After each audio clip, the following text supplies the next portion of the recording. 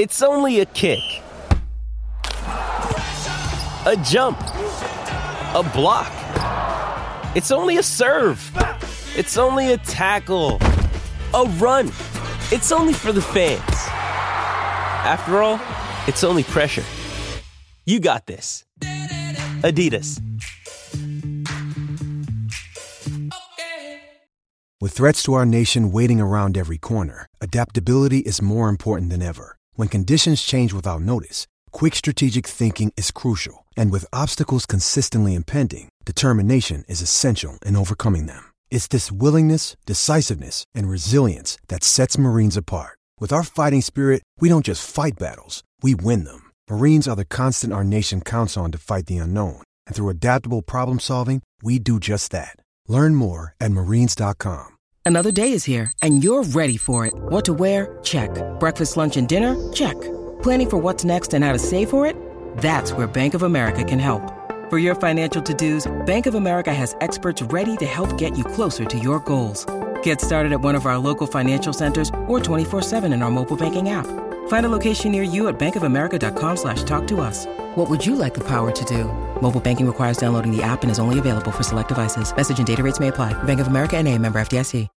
When you need mealtime inspiration, it's worth shopping Kroger, where you'll find over 30,000 mouth-watering choices that excite your inner foodie. And no matter what tasty choice you make, you'll enjoy our everyday low prices, plus extra ways to save, like digital coupons worth over $600 each week. You can also save up to $1 off per gallon at the pump with fuel points. More savings and more inspiring flavors make shopping Kroger worth it every time. Kroger, fresh for everyone. Fuel restrictions apply.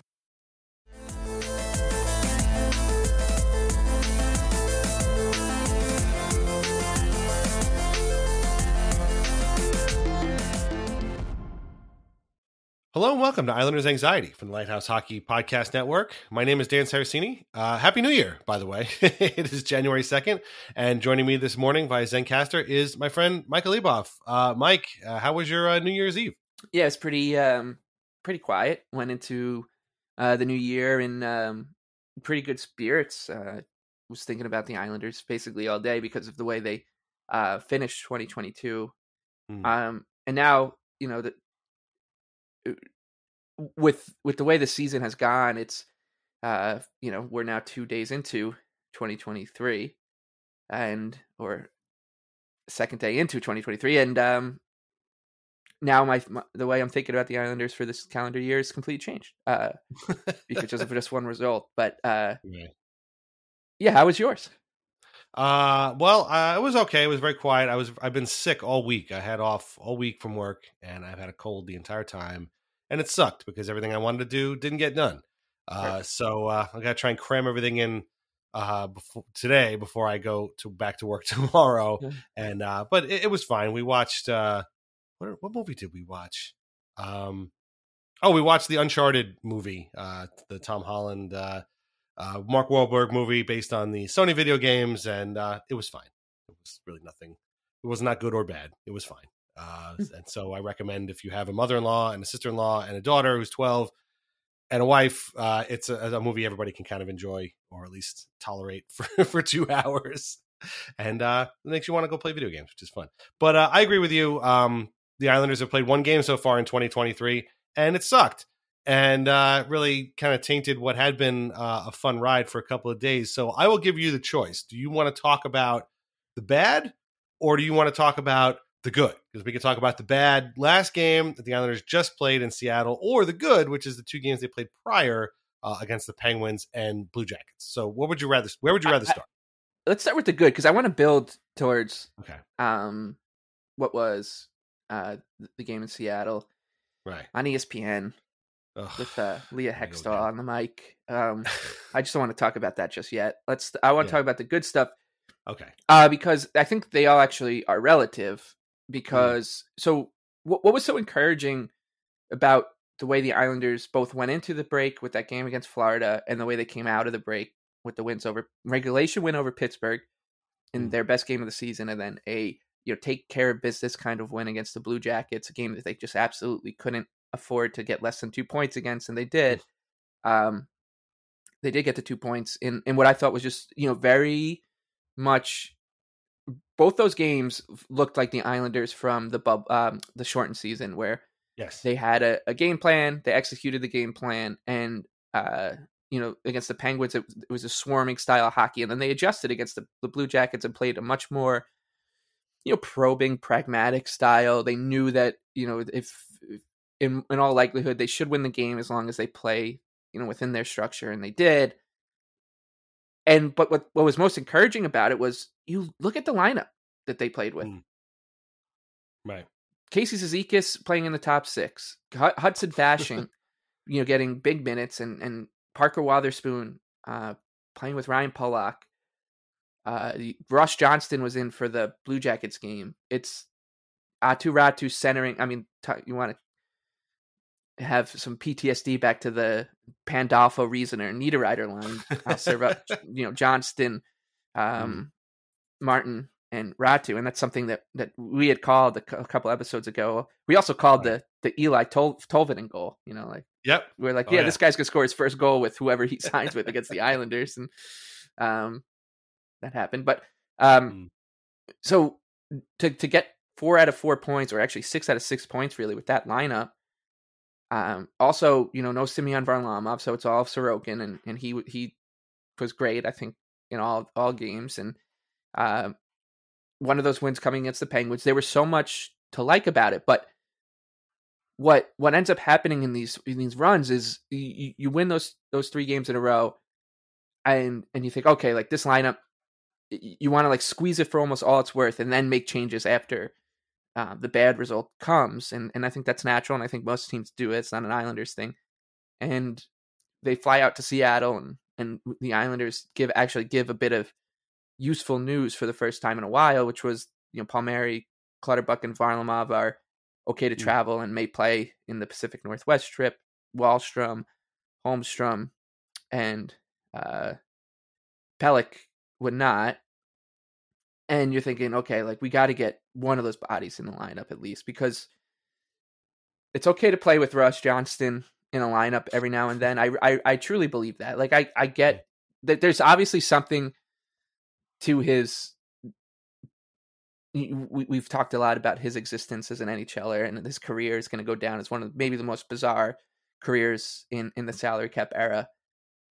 Because most guys like that you end up bouncing around. Like you think about like Tom Kostopoulos or like Sestito and guys like that. Like they just end up, signing even Ryan Reeves. What Ryan Reeves is doing, right? You kind of just like these guys just end up, floating around. They're brought in for toughness. Yeah, they get brought in for toughness to gritty up a team. And and I think he's fine to have like whatever on the roster, and plug and play, because he does. There is a like for like switch, and it's Matt Martin. But when you have him and Matt Martin in the lineup together, and I think Martin's been really good this season. This isn't a slight on him.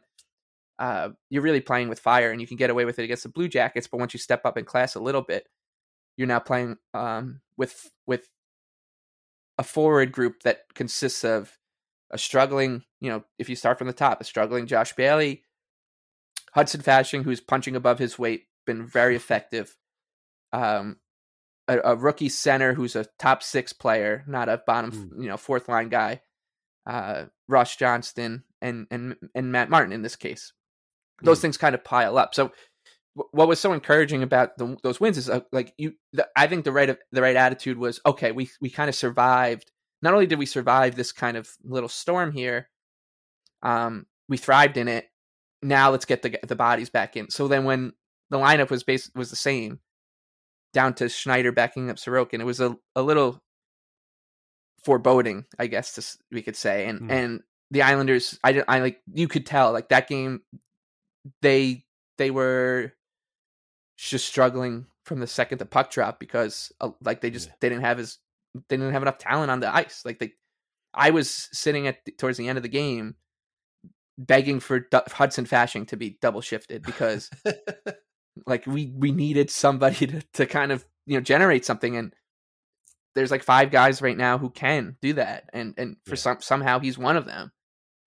So that's why like there was so much good that built into it, and then it gets it gets deflated basically because this team, all those problems that we know that this team has are now, like they could come home to roost on this trip. You look at what the Islanders are dealing with. They got to win on Tuesday night in Vancouver, because then you got the Alberta 2-step back-to-back against Edmonton and Calgary Thursday and Friday. And like the Metro is just unrelenting. Carolina in first, 56 points as we record. Then it's the Devils at 49, Caps 47, Rangers 46, Penguins and Islanders at 44, but the Penguins have played 2 less games. The Islanders have just a game in hand on Washington. And the Canes, Caps, and Rangers are all on long winning streaks now. The Hurricanes have won 11 in a row. Right. Yeah.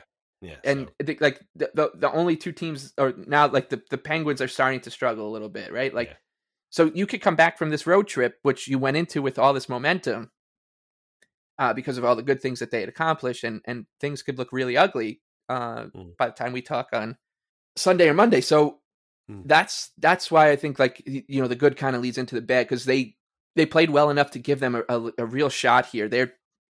Now that the kind of tone around the league with the way that the Metro is being covered is like it's 6 deep, and I think 10 days ago they would have said it's 5 deep, and now the Islanders started to get like a little bit of respect with that 3-game winning streak, and they're going to need to come back from these 3 games with at least 4 points, I would say, and that's scary, because if you look at the lineup, if Kyle Palmieri is not back soon, it's going to be a problem. So, like, as proud as I am of the way that they played in that Panthers, Penguins, Blue Jackets little stretch at home, now I'm just horrified at what's to come, because they need they need bodies, and if these guys aren't going to get healthy, like, now's the time. Like, this team doesn't have the runway or like the luxury of being in the middle of like a 3 or 4 year window. This is basically it. Like, so if you're not going to go all in this season, like, what are you saving it for? So like there's just a lot of things that are kind of circling this team that are both exciting, because I think it's great that they're in the playoff mix after not being in it last year, but also they can be out of the playoff mix in a snap of a finger. Yeah, basically. I mean, no, I think that's all well said. Like, I mean, there's a lot going on. And I don't know. Well, we'll get to the guys coming back to lineup in a second, but let's start with go over the games real quick. So yeah, they beat the Penguins 5-1 coming out of the break. This has to have been this. Yeah, I mean, this was probably their best game of the season. Certainly the most enjoyable game for me this season. As I said last week, that a lot of these games have just not been compatible with my lifestyle. This one was very much compatible with my lifestyle. It looked like, they took a lead a minute in on an Anders Lee goal, and then it looked like there was going to be the usual sort of Penguins screw job kind of, referee shenanigans going on. They got a goal called good, but then it got called back because they were offsides. P.O. Joseph ties the game. There's a whole bunch of weird bounces, and you're like, I've seen this game before. But that was the game where Oliver Wahlstrom got hurt. He went up and over some guy, and you're like, okay, I've seen this before, where they play well and they lose because it's the Penguins. It always happens. But the second period, they absolutely dominated. Barzal tipped a fashion shot that went in. Bailey scored into an empty net for the most part because Tristan Jarry was off God knows where and being faked out by Noah Dobson. Barzal scored again. They had outshot the Penguins 20-4. And then the Penguins came out with a little bit of pressure in the third period, but Lee scored again. And that was it. That was all she wrote. Sorokin only had to make 19 saves, which for him is, a day off, essentially. And it was I wrote down 60-minute effort here. Like, it was a really, really good game. The kind of game you wanted to see them coming out of the break with, especially against a team like the Penguins.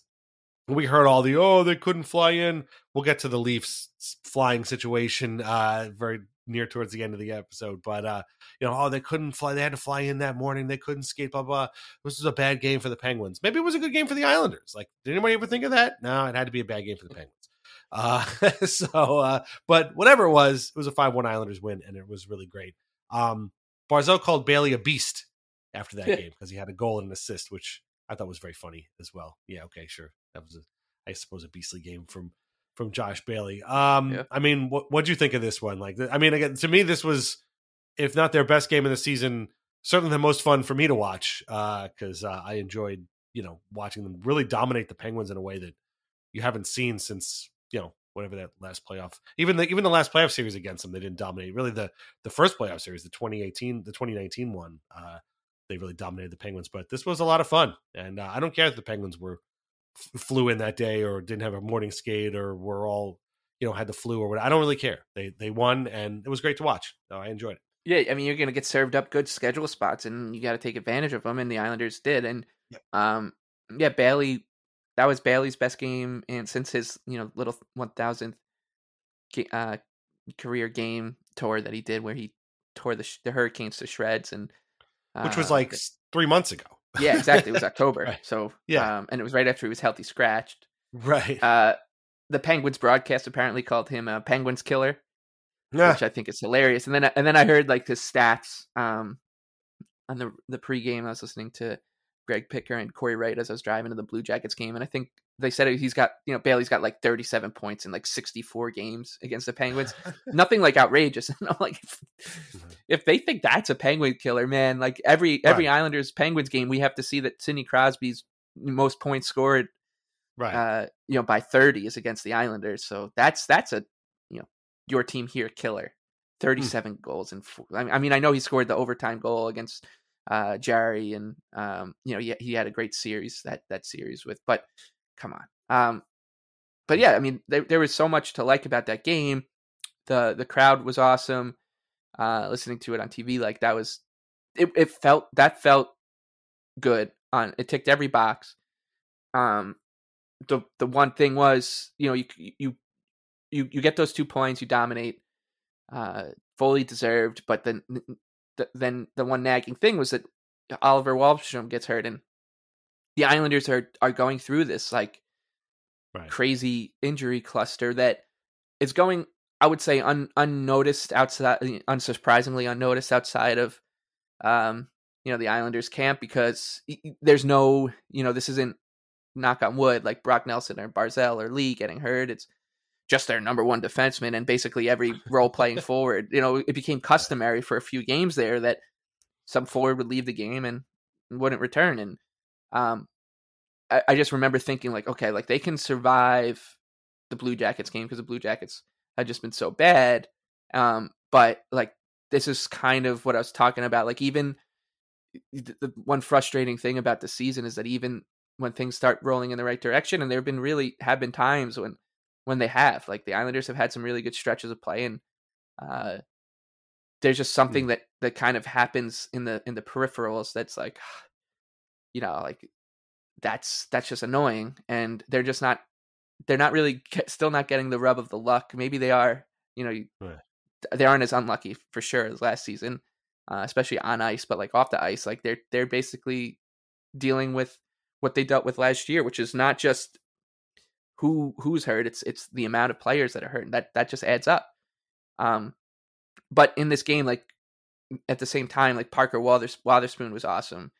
The Ratu, like, yeah, terrific. Like he was fine. Like he's been really good, and like there are also good things to talk about. And Wotherspoon, to me, it's he's becoming a little, kind of out of nowhere, becoming a key component to the season.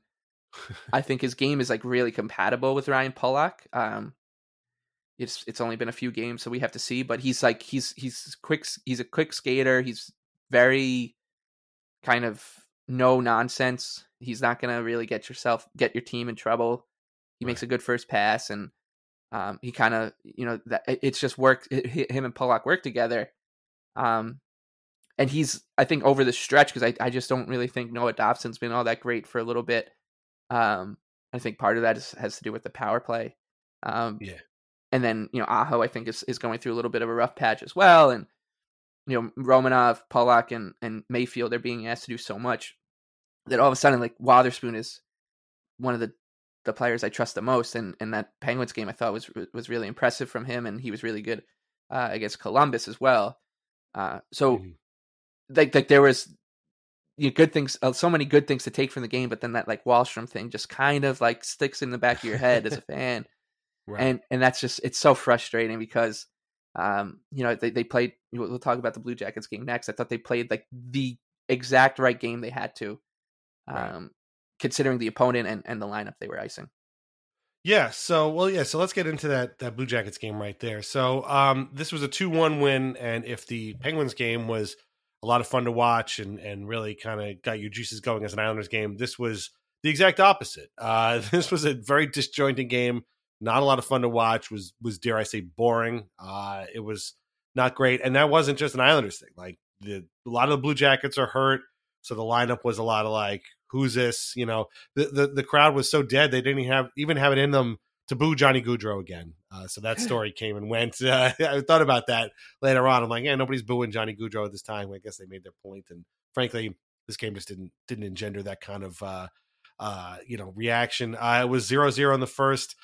We did get the first instance of the Ross Johnston, Atu Ratu, Matt Martin line, which we joked about on our last episode, and there it was right there in the game. And again, the Islanders played fine. It was a 2-1 win, but the Islanders, I mean, I think you would probably, the reaction from anybody that watched it would be like the Islanders kind of dominated that game a little bit. The Blue Jackets really didn't have a whole lot. Matt Barzal did score on the power play, which we'll talk about after this. But it wasn't like a typical power play goal. It was like a typical Matt Barzal goal. A bunch of bounces, ended up getting it to Brock Nelson, who fed it over to Barzal, who scored. It just happened to be on the power play. It wasn't like, they set it up and scored a normal power play goal, because God, why would they? Their power play is not normal in any way, shape, or form. Before that, JG Pageau had batted in another Hudson Fasching shot. Again, there's that man again, Hudson Fasching doing everything. And it would have been a shutout if Emil Benstrom hadn't scored with 20 seconds to go to ruin it. But Sorokin was fantastic. He made 20 saves. Again, that's a pretty light workload for him. And the Islanders outshot the Blue Jackets 36-21. So they had everything going for them. It just Korpisalo was really good. And the game was just very, very, it was a boring game. It was not a lot of fun to watch. I don't know if too many people are going to go back and revisit that. But again, it was their third in a row. Division opponent. You got, you called it before, taking care of business. Like, that's all it was. Wounded opponent whose season is effectively over at this point. And, the Blue Jackets their season has not gone the way anybody expected them to. So it was a good result, if not a terrible game to watch. But yeah, the power play though is always bad no matter what. And, we'll talk about their failures in the Seattle game too, but man, it's just so hard to watch. And the fact that Barzal goal in this game was on the power play was almost funny to me, because I was like, this has nothing to do with the power play at all. Like, it just so happened the Islanders were on it. It could have been any time. He could have scored the same exact goal anytime, and he probably has. But boy, their power play is just so awful. They can't even get the puck in their own zone, in the zone. They can't do anything. And against Seattle, we'll talk about in a second, the Kraken had more shorthanded chances against, and the Islanders had power play chances for. And it's like, guys, what are we doing out here? Like, how does this happen? Like, how does a team's power play get so bad that nobody looks like they know what they're doing? And I don't even, Barzal's fine, but like everybody else is just complete. And Dobson's a good example. Like, what happened? I don't understand. This guy was flying along, and all of a sudden, like, he's just nothing's getting through, doesn't know where to pass, nothing's happening. And it's become a real killer for them. And it's unfortunate that, it's supposed to be an advantage, but for the Islanders, it's anything but. And it's just, not that that's going to lead to another losing streak, I hope, but boy, it's hard to watch. And again, the fact that their streak, they're 27. I guess they went over 26 before Barzal scored against the Blue Jackets. So now they're 1 for their last 32 or whatever because of this stupid goal. It's just embarrassing. Like, it's really, really terrible. I don't know how this has happened. And like you said, it probably leads to other problems too. Guys kind of overthinking and just having it affect the rest of their game. Yeah, it's funny. Like, that's the first thing I said. I was at the game with my dad after they scored that power play goal. I was like, I almost wish it wasn't on the power play, because that wasn't there was nothing power play about that goal. It was just a broken play and a nice pass from Nelson to Barzal. And you want them to kind of break out of this power play slump on drew it up on the whiteboard goal. But I thought, like, the rest of the game was just like really smart and savvy from the team. Like, I thought the coaching staff, like, one thing I think that's you can't really say anything about Lane Lambert's tenure as an Islander yet because we're only 38 games in, and he's got them right in the mix. Which I don't think. I think he's basically over. He's like getting. He's on pace to like have them in the mix. I should say, like they're doing, I think, what most people probably expected them to do, hang around. But they're not overachieving or underachieving by any stretch right now. And but one thing I thought, he's been pretty quick with throwing things into a blender, and I thought the Blue Jackets game was a pretty good decision. He started the game with Fasching on the top line with Barzal and Bailey, and then quickly flipped Cizikas up there. And I think for this game, like, it worked. Like, I was like, this, for this opponent, why not? Like, you can have Cizikas be you just don't want this game to be lost on a breakdown because Barzal maybe, like, it drops a pass at the blue line and leads to a breakaway the other way or whatever. But it worked. And but now, they got to sort the power play out, because not only is it bad, but it's now like it's a clear net negative. Right. And we've gone through this so many times with this team, and the Islanders, you won't believe this, Dan, but the Islanders are basically the same team that they've been since 2017 or 2018. Yeah, like they haven't made any That's moves. unbelievable. Really. Yeah. And so it's a you could say whatever it is, but the personnel has been the same. Yeah. For so long that it shouldn't be a chemistry thing. It's like a clear lack of execution or whatever, because we've seen when the Islanders go cold on the power play, it's the same thing over and over again. I've watched so many bad Islander power plays over my life. You know exactly what it looks like from the second the puck is dropped on the ensuing faceoff. There's been like 8 or 9 occasions I can remember them winning the opening faceoff cleanly. Dobson skating to the middle of the blue line, and then just passing it to nobody, and the other team going the other way, or it's so bizarre, and I think that they've just been pretty slow to change it. Like, why not just blow it up and at least just see if you can look at you, just because you flip Anthony Beauvillier and Brock Nelson doesn't mean that the power play has to stay like that for the rest of the season. You can just throw something at the wall, try to catch like a lightning in a bottle for a few games while the team gets some production out of it, because a 1 for 30 power play, like you're probably cost yourself like a point or two, just that, right? So and that's huge right now. Like, they need to sort that out pretty quickly. It's clearly I love Brock Nelson.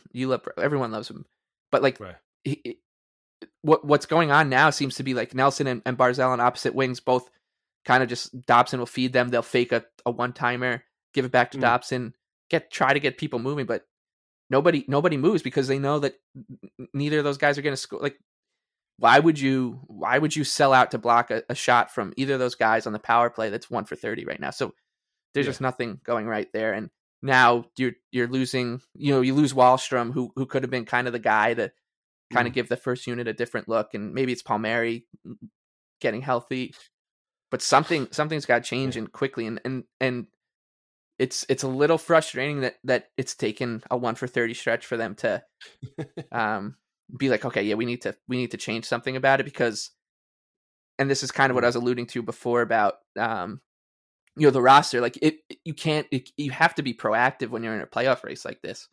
Like, you can't not, if you lost 3 important forwards, 4 really, Holmstrom, Wahlstrom, Palmieri, and Clutterbuck now for a considerable amount of time. So, like, you have to be proactive, and it's definitely an arms race between the teams chasing Carolina, like behind Carolina in the Metro. So, like, you need to get ahead of these things. Otherwise, you're going to be playing catch up forever. So whether it is, going out and reinforcing the forward group, or just doing something as simple as blowing up the power play, like, it's been clear that this power play's been struggling for a long time. And it's been clear that, the Islanders need some help picking up the scoring oomph or, just talent oomph for a long time. So they just, it needs to be taken care of before it's like, oh man, if only they had made that move 6 days earlier. Like 6 days is an eternity right now in the way the season's going on. Like 6 days from now, the Islanders will have played 3 games against Vancouver, Edmonton, and Calgary on the road. So now I'm kind of becoming the person, I never want to be, where I'm like slamming my fist on the table and being like, or poking the stick, do something, but like do something. And well, that's how I felt last week. I was that guy. Like, I don't want to be that guy. Like, I don't want to be the do something guy, because I hate that guy. Like, we talked about this. Like, I hate that meme, because whenever they do that thing that you want them to do, it's never the thing that you actually wanted them to do. It's like you say, "Oh, do something," and the next thing you know, your favorite player gets traded for a bag of beans. Like, and I don't want that.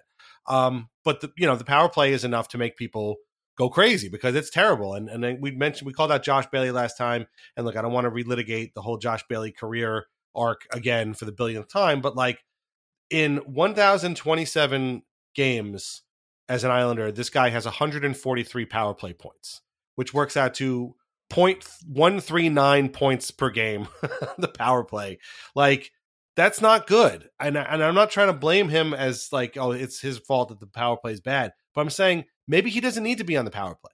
Like, let's get him off. Remember when Ryan Pulock was on the power play? I mean, he still is, I guess. But like, remember when like they tried to make him the sort of focal point of the power play because he's got that 100-mile-an-hour shot, and then he missed the net a billion times over the course of a season. And they were like, all right, maybe this guy's not really quite the power play guy that we thought he was. Then they moved him to the second unit. Remember when Michael Grabner was not used on the power play at all because he wasn't a power play guy. Like, he's not, his main superpower was speed. Having him on the power play really didn't serve a purpose. He was much better on the penalty kill. He was fantastic on the penalty kill, but he wasn't that great on the power play. There has to be something done. And like, this is where like Ratu and even Fasching in a way, I think, can be utilized. Like, these guys have played the power play in Bridgeport. They are offensive, or at least Ratu is, kind of an offensively minded player. Get them out there. Like, I don't understand what the purpose is. Like, I don't, why are they here if they're not going to try it then? Because like you said, they got to change something. Like, this can't keep going on. And it's funny to me. So you talked about winning the power play. They get the puck. They're feeding it to either Nelson or Barzal. Everybody in the universe knows it. Lee, we all know, is going to stand in front of the net. And then it gets easily picked off and sent the other way. That leads to phase 2, where they get the puck back at their own end. They try to bring it up. Dobson drops it back to Barzal skating up. He's met by 4 guys standing up at the blue line. He might squeak through one of them, but then there's another guy who's there and he takes it away, or he'll dump it in. Nobody will get it, and it will just get kicked back by the other team, and they'll just do the whole thing over again. Like, this happens every single game, every single time. Their breakouts are their entries, I should say, are as rote and as predictable as possible. Again, winning the power play, their sort of half court offense is very predictable. Sometimes they will get the puck back and they will start to cycle and they will start to set things up. But again, it just gets picked off and it just moves the other way really easily. I mean, they're like 27th in the league right now, but that's only because they had a little bit of a hot streak, I think, earlier. But I mean, I can't imagine a power play that's worse than this for a team that's not tanking. Like, maybe the Blackhawks power play is worse than this, but even they have Patrick Kane on it, who, by the way, I mean, the Blackhawks have won like 8 games this year. So I really do feel like I'm going to sound like an insider. I really do feel like we're getting close to an actual Patrick Kane trade, because he's probably not happy right now. But, he would help their power play. Sure. I guess, right? He could obviously make it worse.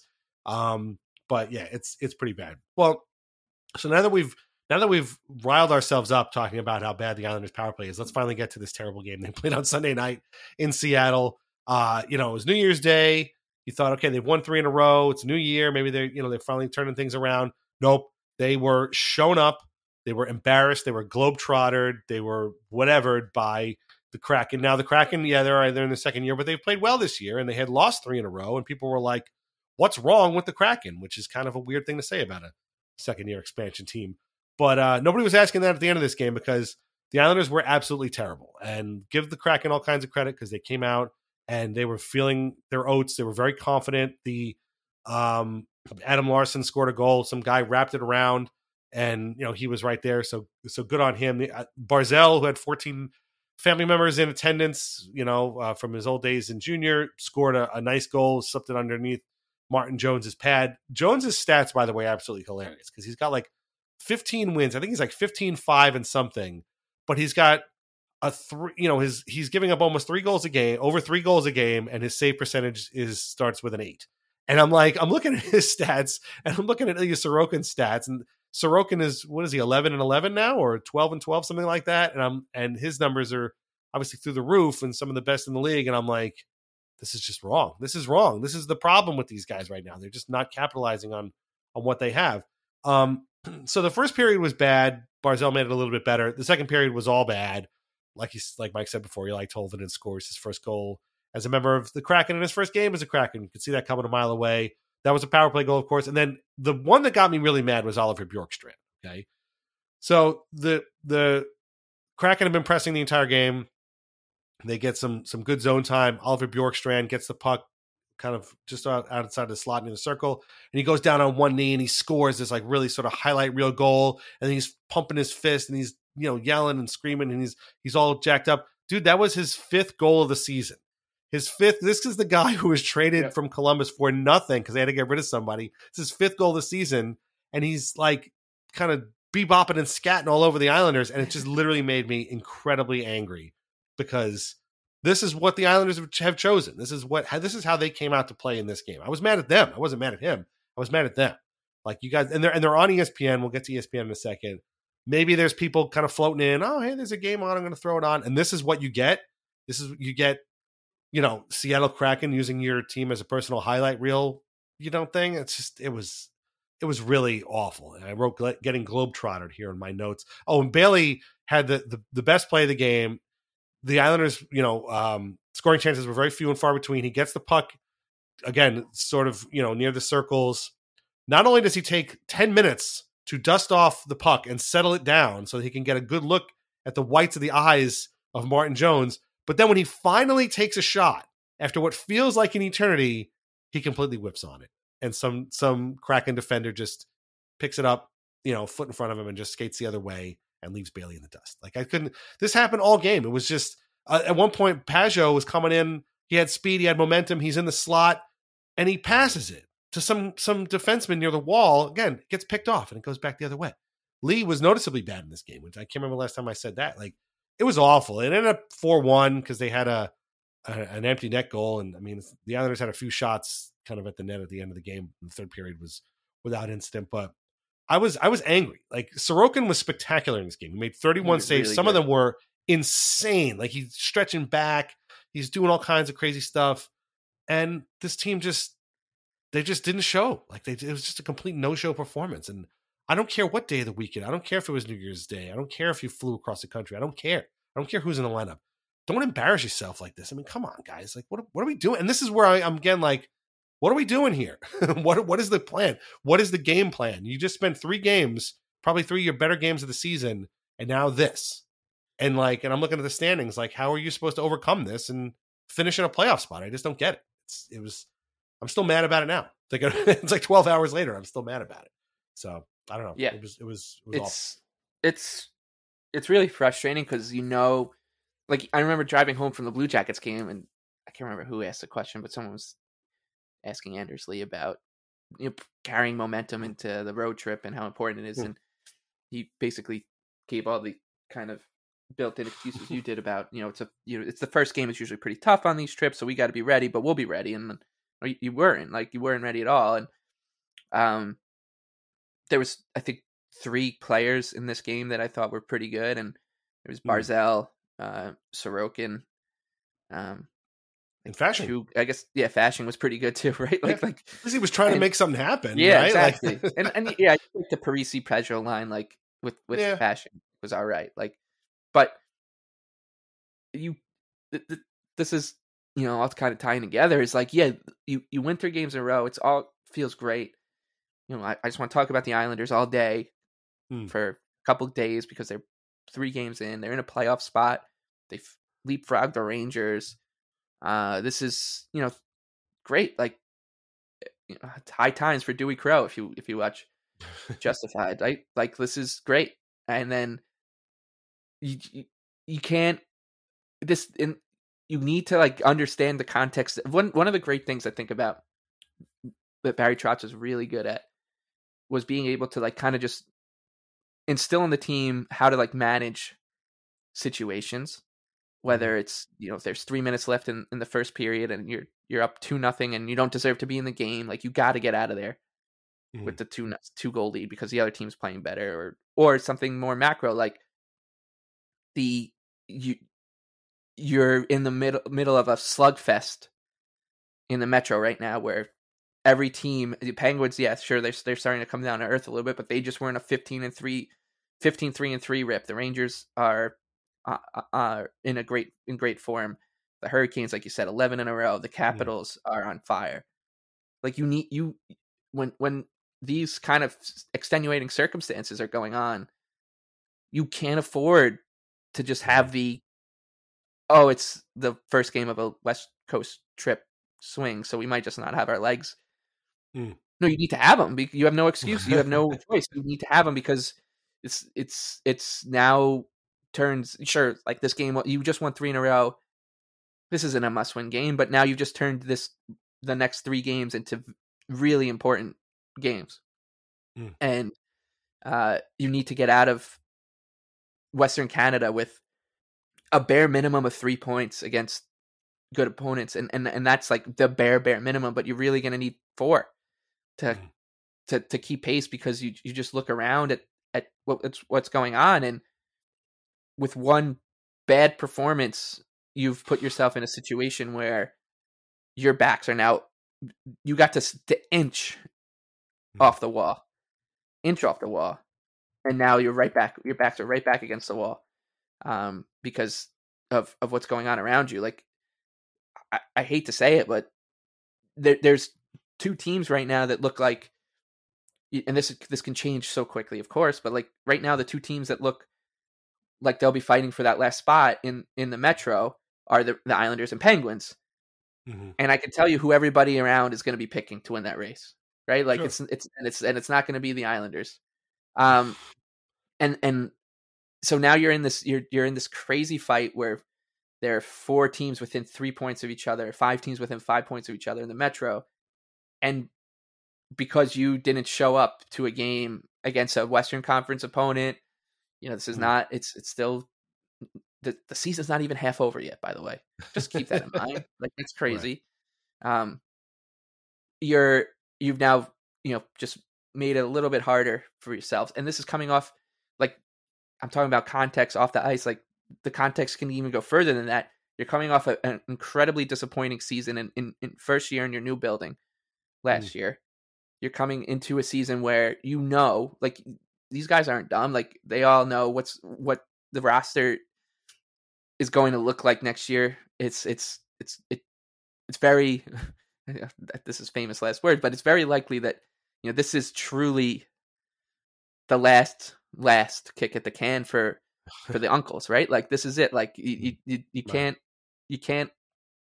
keep coming back with this team if they don't. I mean, of course, if they make the playoffs and have a successful run, then things change. But like this, this is your prove it. Like, you guys all want to keep playing together. And to earn that means you need to not have these duds anymore. And you just can't trust, that they won't, because everything was pointing in the right direction.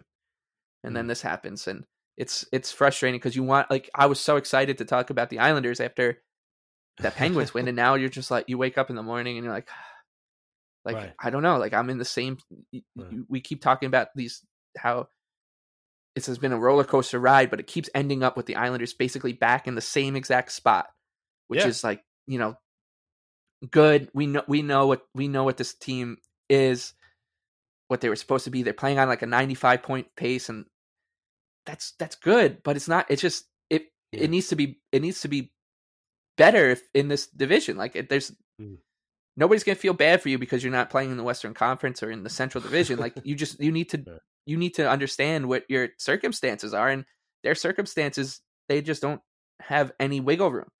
So, it's frustrating. It was just And- one. You said it, mad. It was one of those games, mad, not sad. Like Islander fans had every right to be mad at that game. Yeah, and the thing that makes it really awful is that, I mean, they were only down 3-1 going into the third period, Right? and they do this all the time. Where like they're only down by a couple, and you think to yourself, if they just have one good period, they can get to overtime. All it takes is one shift by Barzell or Nelson, one shot by Dobson, and this game is all of a sudden 3-2. And then it's, they could tie it up in the last minute. Like we've seen them do that before. But then there's just, before you know it, you blink and it's like there's 5 minutes left on the clock. And you're just like, what happened to the game? And then, at the end, they're all like, well, we didn't execute. We didn't, we weren't crisp. Yeah, you weren't crisp. Nobody connected a pass. Like nobody. And then it was a very, to lose is one thing. This is what I always say too. Like to lose is one thing, but to be embarrassed like this against this team. And again, it's, it's not that they're an expansion team. Like the Kraken are pretty good this year. Like it was just, you guys got embarrassed in a national broadcast at a time when you had won 3 games in a row. You were making headway in the division and you just have no excuse. And it's just the same thing. We've seen over and over again where they have momentum and then they just throw it away. It's just gone. And, they didn't seem like really all that interested in kind of getting it back. As far as ESPN goes, I watched the game on mute. I'm sure a lot of other people did as well. Their broadcast is terrible. Their analysts are terrible. I was excited because PK Subban was in the studio with John Buccigross. And honestly, did nobody give PK any notes? Like he wasn't really saying anything interesting. Even when he was talking about the Devils, he wasn't saying anything interesting. Looked like he was a little bit sleepy too.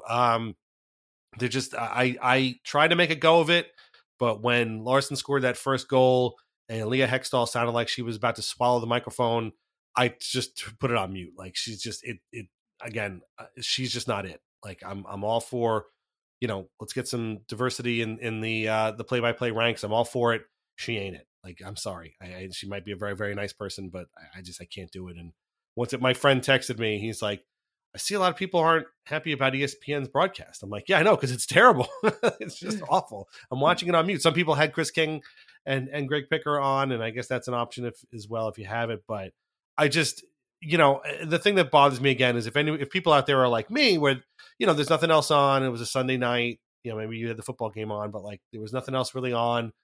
If there's a game on that you can watch, you're going to throw it on just to see it. I had the Caps Habs game on Saturday. We'll talk a little bit more about that in the second half. People tuned in to watch this. Maybe this is the first time they're seeing the Islanders all season. And they're probably just like, these guys are challenging for a playoff spot. They're absolutely terrible. And so, that on top of the bad broadcast just made it a really, really bad. The funny thing is, like, what you're getting out of the play by, whether it's Buccigross or Leah Hextall on these ESPNs, it's going to be terrible. And so that going into the show, but this time, like, it wasn't just even how, she was really bad. She's just not good at calling a game. It's a really hard thing to do, to call a hockey game. But this time they were kind of like inventing new levels of incompetence, which was the frustrating part. It was like they were missing, shots. I think there was one play on the Islanders power play, maybe it was, and like Dobson kind of like pump faked a pass to Nelson on the wing, and the camera followed the pump fake, and like by the time the camera caught up with the play, like the Kraken already cleared the zone. The Islanders were coming back in the other way. It was just and what's frustrating is this isn't like the alternate broadcast where it's like, oh, you can you sought out this to get a different kind of look at a hockey game or whatever. This is ESPN. This was on ESPN proper. ESPN, like, if you watch the college football playoff games on ESPN, you're watching those games, you're like, I feel like I'm watching election night coverage. Like, there's every bell and whistle you can imagine is taken care of from every camera angle. The sound is great. Everything is so good. And then you turn that game on and you're like, what? It feels like you're watching a game on, like, I no disrespect to Alan Furing at all, because I think he's awesome. Actually, I think he's such a good play-by-play guy, and really excited that he works for the Islanders. but it feels like you're watching an AHL broadcast because it feels like they have maybe one camera in the building or two cameras in the building. There's a junior in college who's interning, working the sound, and it's just not good. And it seems to always be that these games end up being terrible for the Islanders as well. And their play matches the broadcast somehow, which it makes it worse, obviously. So and then what are you gonna do? Like, we can complain. We're gonna keep complaining about it every time they're on ESPN.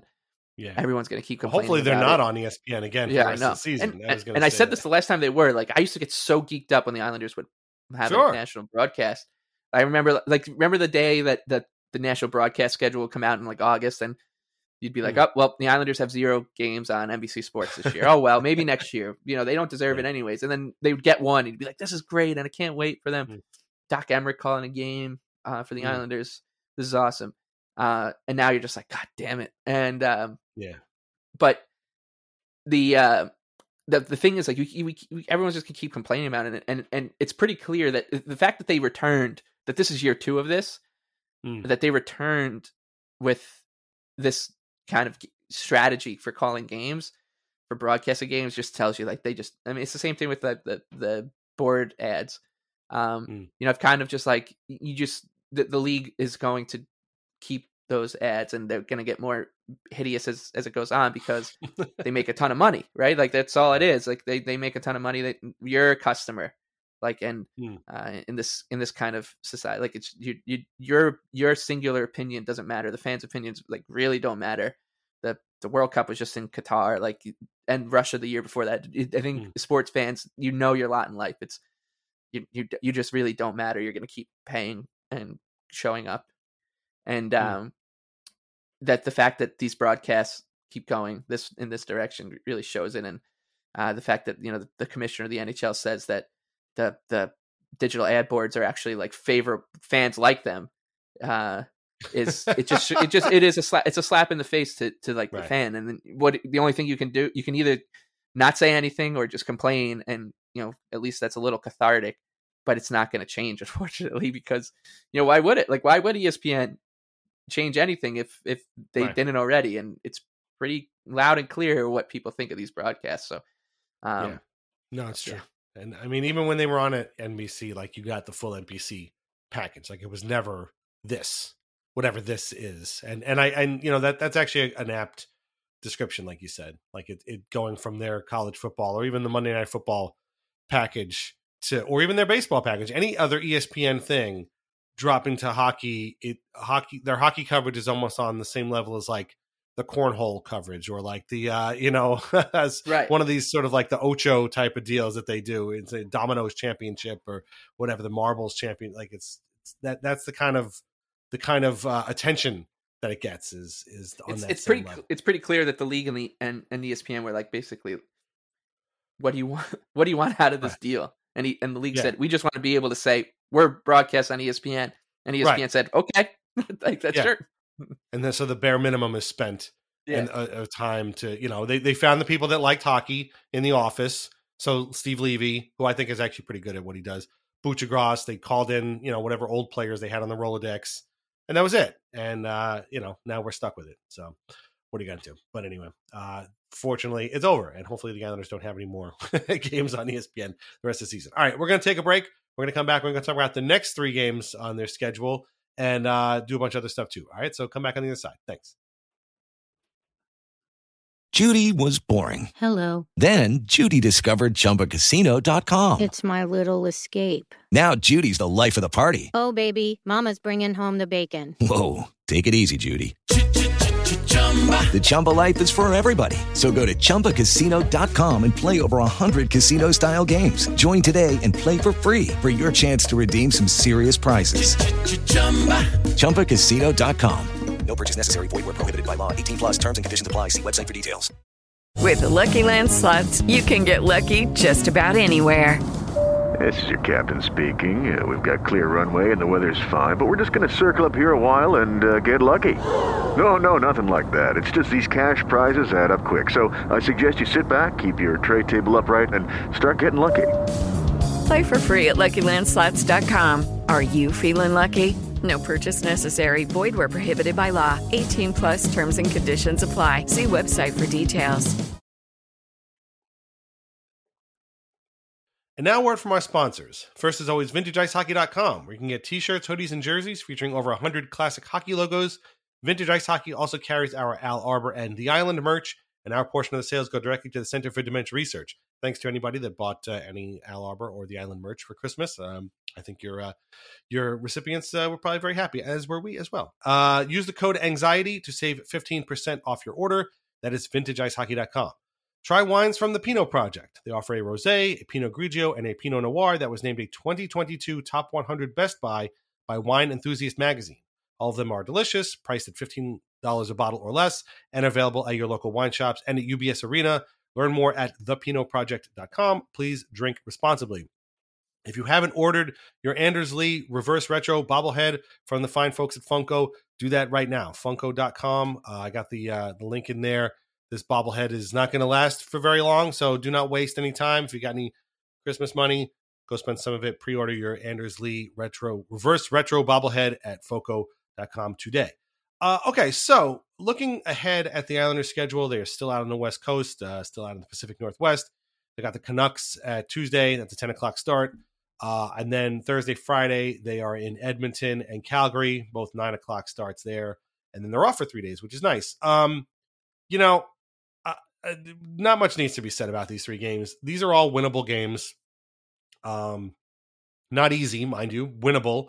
None of these 3 teams are having the seasons that they thought they were going to have. The Flames seem to be in a crisis every week. Daryl Sutter is kind of mumbling in tongues, although he kind of always does that anyway. But this really seems like he's having some problems there. Jacob Markstrom hasn't really been that great, and they still haven't quite found places for Mackenzie Weegar and Jonathan Huberdeau yet. The Oilers are 2 guys. We know these 2 guys. It's McDavid and Draisaitl, and that's it. So that team can be had. They can be beaten, but you could also get beaten by those 2 guys because they're pretty darn good. And the Canucks, there's no point in you and I talking about the Canucks because we hear about them every single episode of the 32 Thoughts podcast presented by GMC Canada. They are constantly talking about this team and every single little thing they do. The latest controversy I'm sure everybody's heard was JT Miller. He had the puck and they wanted to get Chris D'Elia, who was the goalie at the time, off the ice so they can get an extra attacker on. D'Elia didn't know whether he was supposed to go to the bench, and Miller's yelling at him to get the F off the ice or whatever. It's a whole big thing. JT Miller is like public enemy number 1 now because he yelled at his goalie because nobody's ever done that before. It's he's probably a huge jerk. I completely believe it. But when this happens and your team is losing and everything is a circus, the coach is going to get fired. Nobody knows who's doing what. The captain or is UFA at the end of the year. We've seen this before. We've seen the Islanders go through stretches like this before where everything is falling apart and everything makes it a circus. It becomes a huge, big thing. So I'm with you. You said it before. You got to get 2 points out of that game. I'm sorry. Like, this is a team in complete disarray. You got to get 2 points. And frankly, you can get 6 points out of these games, and I would not be surprised. But you could also lose all 3 of them too. Like, I'm not surprised to see that either. And if that happens, that's not the way the Islanders want to start the season. Again, they'll have time to make it up, maybe, but you can't come home. You can't come back from this road trip without points. And the Vancouver, frankly, is as good a place to find those points as any. So get after it. Don't have another performance like you had in Seattle. That's all I'm going to say. You just need to get it off to the right start or get up like this part of the trip because, like you said, the Canucks. We hear about this team twice a week now for a year and a half, it just is bizarre to me how everything that this team does is reported on like it's this life or death situation, and then like what's Patrick Alvin thinking these days? What about Jim Rutherford? He's not going to sit around and let this happen like this. I got news for you. He's sitting around right now. That's what he's doing. He's just sitting around. He's not doing anything. And it is interesting. Like I think Bo Horvat would be such a I would drive him from Vancouver to Long Island and to get him here. And that's part of the fun part of this game Tuesday night at 10:00, and that you think about like, oh man, this team makes so much, this guy, and makes a lot of sense for the Islanders, who can slot him on that top line and then move Barzal to the wing, and you don't have to have Casey Cizikas do it anymore. But that's really the only fun part, because it does feel like a huge game that's going to take place at 10:00, and nobody's going to watch it, and you're going to feel alone watching it in the dark at 10:00 on a cold January night, and the Islanders are either going to make you go to bed very, very sad at midnight, 12:30, 1:00 in the Eastern time, or you're going to be really excited, and you're not going to be mad that you stayed up late, and that's really terrible to have to deal with. And it kind of is like I said this before, the season's not even half over. Right. So like there's probably 15 at the bare minimum 15 more games like this on the schedule. Not with the time difference, but just games where we're going to be like, Jesus Christ, they need to win this game. And it's not just necessarily going to be coming off of losses. I was bricking it before that Blue Jackets game, because you cannot lose this game. You have no choice but to win this game because of what's going on around you and the opponent. And the Canucks are miles better than the Blue Jackets, and it's on the road. And it feels like a lesser version of that. And should they not come away with 2 points in that game, or at least a point, then you're going to a 24-hour stretch in Alberta where you need to beat Connor McDavid, and I know Draisaitl's been hurt, but like you're going to need to beat either them or the Flames, who, they've been up and down the season, but they've been better lately. You know how deep they are, and it's just going to be a brutal game to deal with. And should the Islanders then, we look at worst case scenario, like they come away they come back and they're on a 4-game losing streak. Then you're like, well, it's probably too late. Like the season could be over, like because of the way that the schedule shakes out and the division shakes out, and then the what is maybe the most terrifying part of this whole thing, and is that they then come home and they play the first place Dallas Stars, they play the Minnesota Wild, who are really good, and then they finally get like a easy-ish kind of game against the Canadiens, but then they play Washington, Boston, Buffalo, and Carolina the next week. So, and then the week after that is a trip to Toronto, and like it's that game against the Habs in Montreal is not easy. I don't care how bad the Habs are. Like, luckily it's at home. they got a 5-game homestand coming up after this. Oh, but sorry, but it's not easy at all. And I think it's like they're playing 6 at like the after this road trip they play like 8 games out of 11 for the rest of the month at home. Right. But you look at the opponents, you're just like, Jesus, it's Dallas, Minnesota, Montreal, Vegas, Washington, Detroit, Boston, Carolina, Detroit, and Vegas. Like there's 2 games in there where at home the Islanders are. I'm pretty sure the Islanders would be favorites. 2 out of 8 home games. The rest of them will be coin flips at worst. So like this can go off the rails quickly, and we say this basically after every loss, and that's just the kind of podcast it is. But like they have no choice. But like this, in a weird way, this is the easier. This is like the softer part of the schedule for the rest of this month, which is kind of hard to think about because you're on the road in Western Canada and you're playing some, 2 teams fighting for a playoff, or 3 out of the 4 teams are fighting for a playoff berth, and then the Canucks are an absolute circus and they can catch you on any night. But like from there on, like it's you look at the remaining weeks. Like I said, one of the weeks is 2 out of the 3 games is Dallas and Minnesota. The next week is 4 games, and 3 out of the 4 are Boston, Washington, and Carolina. The other one's away at Buffalo, who are on fire. And then the week after that, it's a game in Toronto, home against Vegas. They're away at Ottawa and home against Detroit. So it's really the first or last week the easiest. So yeah, things are really, scary. Right. And I would be so much more excited about it if they didn't just do what they did last night. And that's just, the ebbs and flows of the season, which, like, I need to remind you, is not even half over yet. Like, it's incredibly stressful. Right. One funny thing also about this month is that they are playing every Canadian team except for Winnipeg. I don't know if they've ever done that before. Yeah.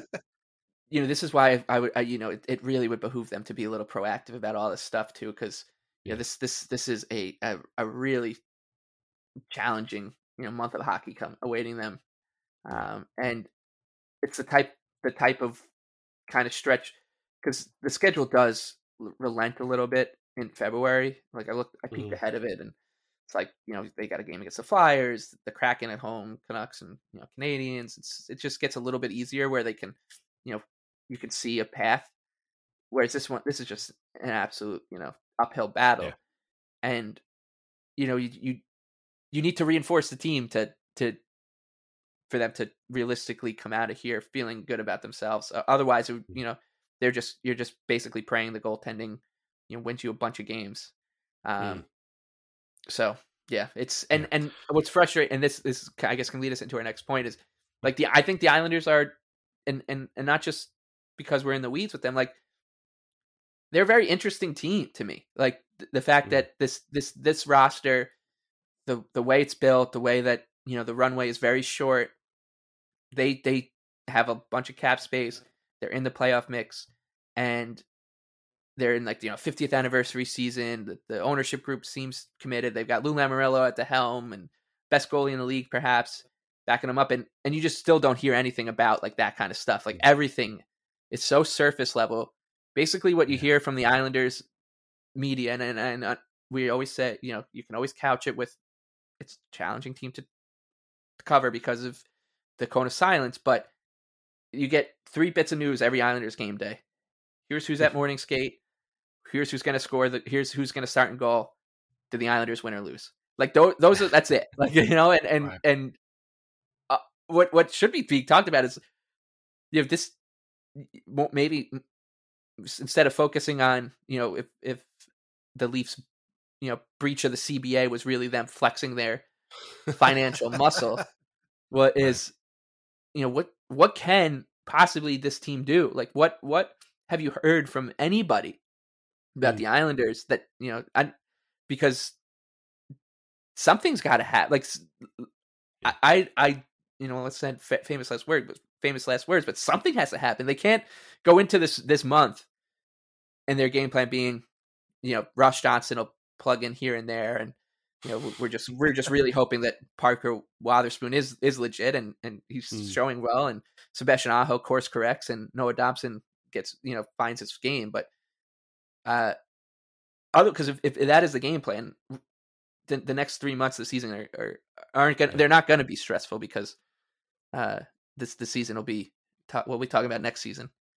Yeah, well, but I mean, and we've talked about this too. We've joked that the only thing you ever hear about the Islanders is that people can't talk about the Islanders. And I think what they've done is they've conditioned a lot of reporters, both locally and nationally, to not talk about them. And they've said that they'd rather not be talked about, which I get. Like, you don't want that extra kind of pressure if you're a player, and why would you? But it would behoove somebody to ask some kind of questions. Like what are they going to do? Like, where are they going to go? And I shouldn't say this is an Islanders only problem, because like there are these teams in the mushy middle that don't get talked about. Like, the Wild are a good example. Like before times, before Kirill Kaprizov, they were the kind of this team. Like you never heard about them.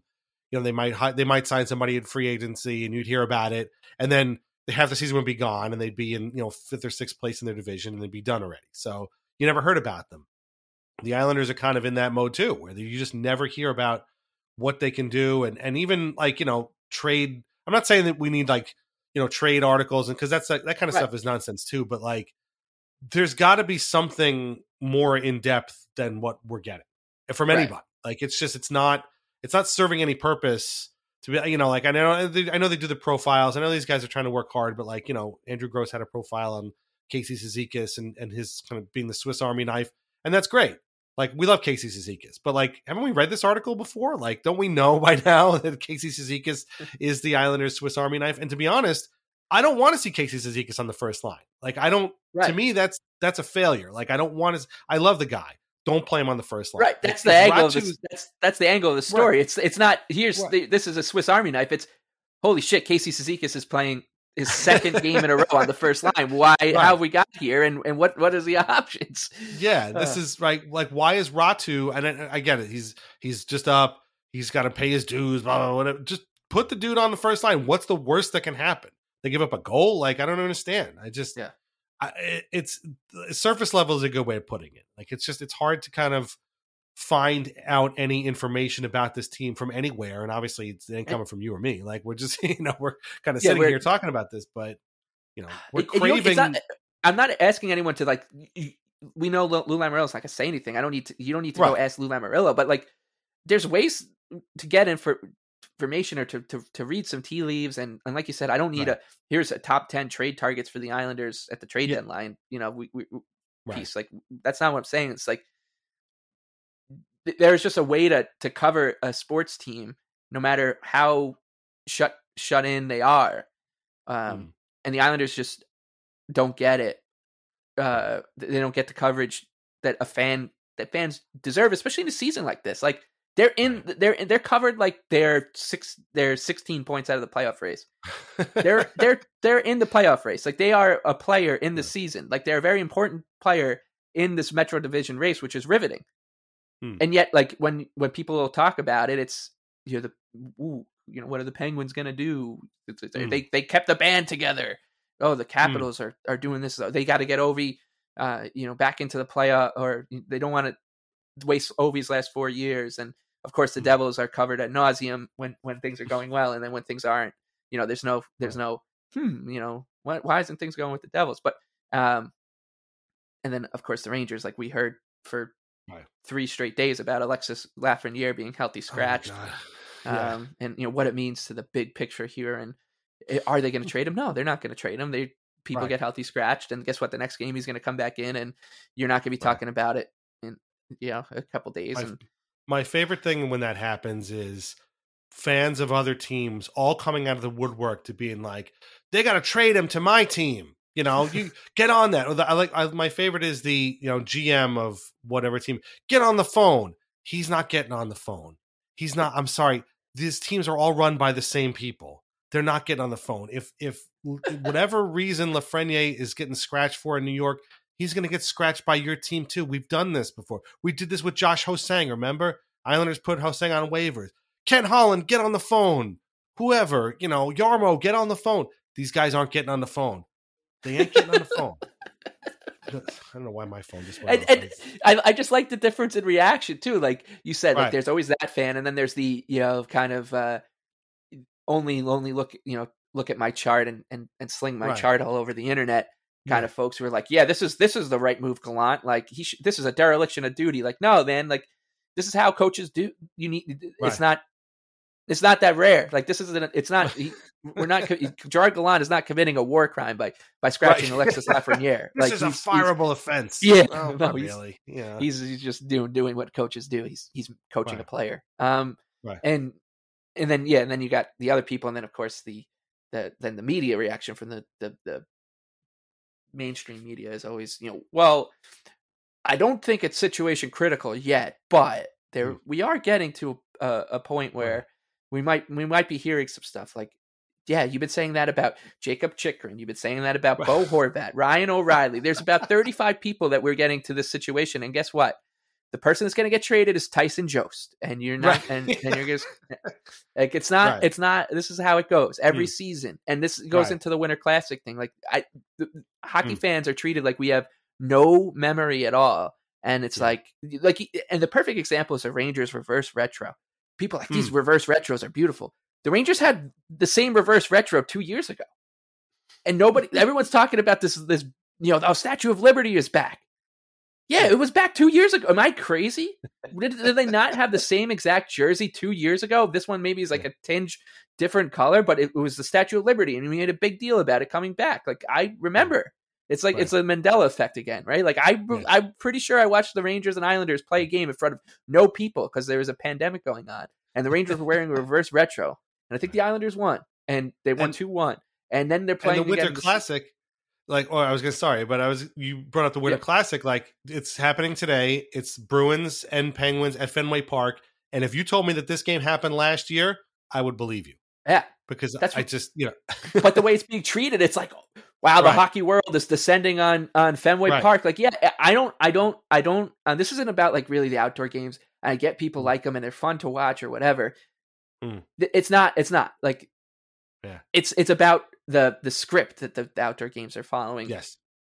Here's what happens. Who's it gonna be next year? Oh, we're hearing rumors that the Arizona Coyotes are in contention for a Winter Classic. They haven't got one yet. It could be the Florida Panthers. But by the way, it's gonna be the Bruins and the Penguins again. They're gonna be playing at Fenway Park again, and we're just gonna treat it like it's the first time this has ever happened. Like, oh man, I can't wait to get to Fenway Park to watch a hockey game. What do you mean? We've seen this before. I'm pretty sure. Like, I texted you last night. I was like, what was their last Winter Classic, the Bruins at Fenway Park or Patriot Stadium? And you're like, the answer's both. Like, like, didn't Elliot Friedman be like, oh, it's good to see something different this year? Yes. Yeah. And it was like, I'm happy that they're doing something different. Yeah, there's nothing different about this. We've seen these teams play 100 outdoor games. We've seen this venue before. We've seen this city before. And to your point, we've heard this script before. We know what they're going to. Is this remind you of back home playing on the pond? None of these guys grew up playing on ponds. None of them did. They all grew up in community centers, playing at schools, doing all this. It really is. And again, it's not like the Islander stuff, but it is. Like, it's surface level.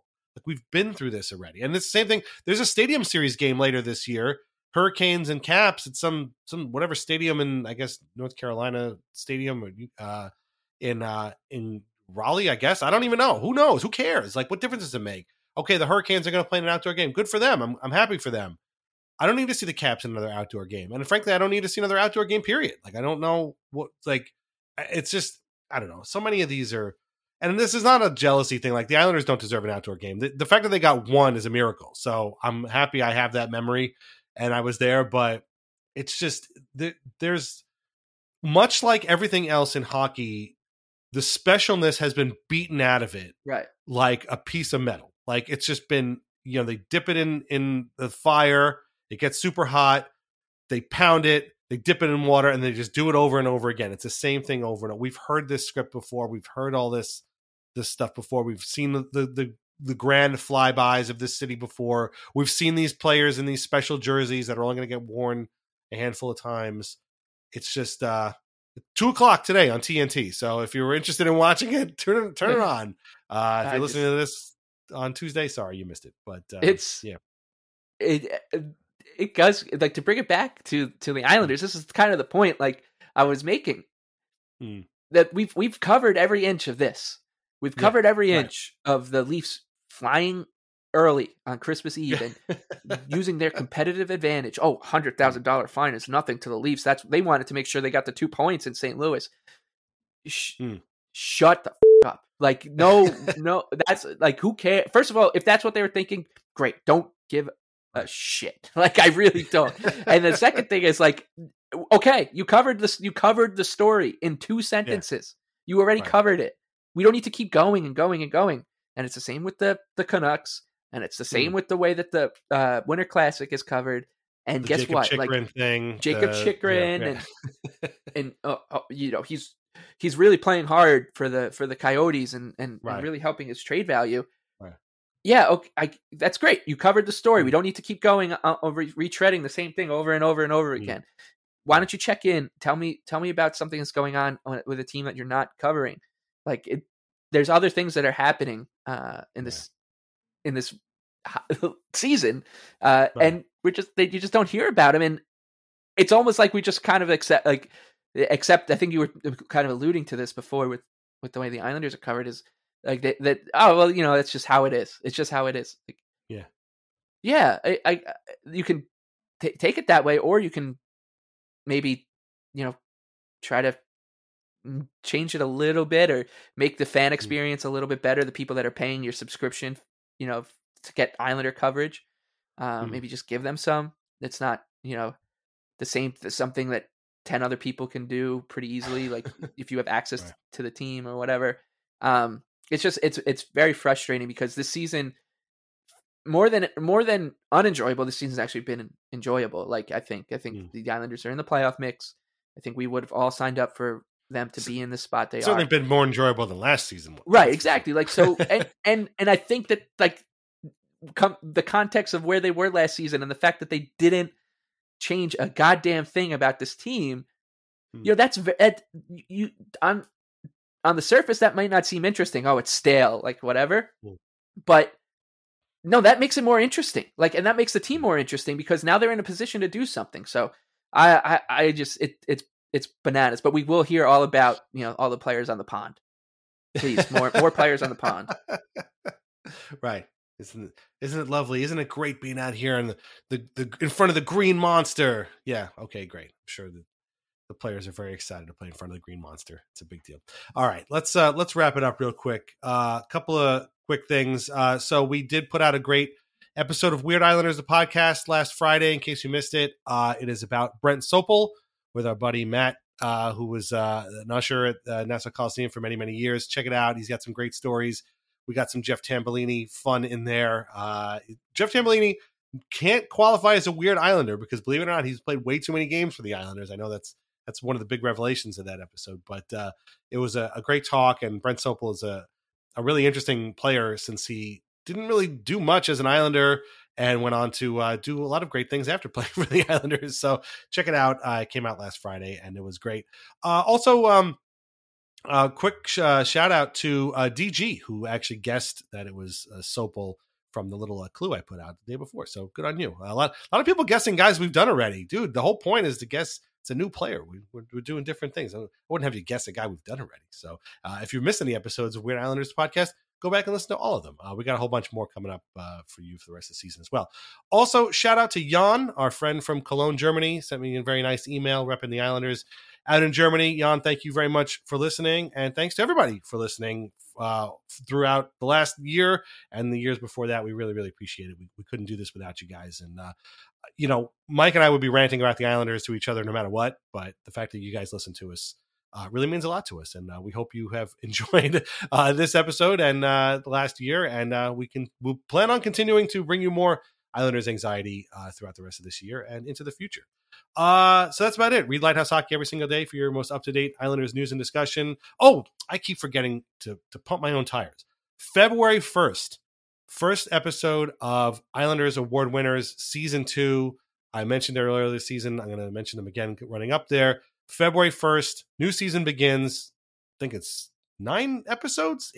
I forget now. It's been a very long time. But they're going to be weekly, and they're going to start on Wednesday, February 1st. So check it out. If you haven't missed any episodes from the last one, which happened like 3 years ago, go back and listen to those as well. I've been kind of retweeting them as well. But yeah, Islanders Award Winners, Season 2, February 1st. Be there. It's going to be a lot of fun. We're starting with Al Arbor's Jack Adams Trophy season, which was psychological torture for just about everybody involved. And you'll find out more when that episode comes out. Michael Leboff, where can everybody find you on Twitter?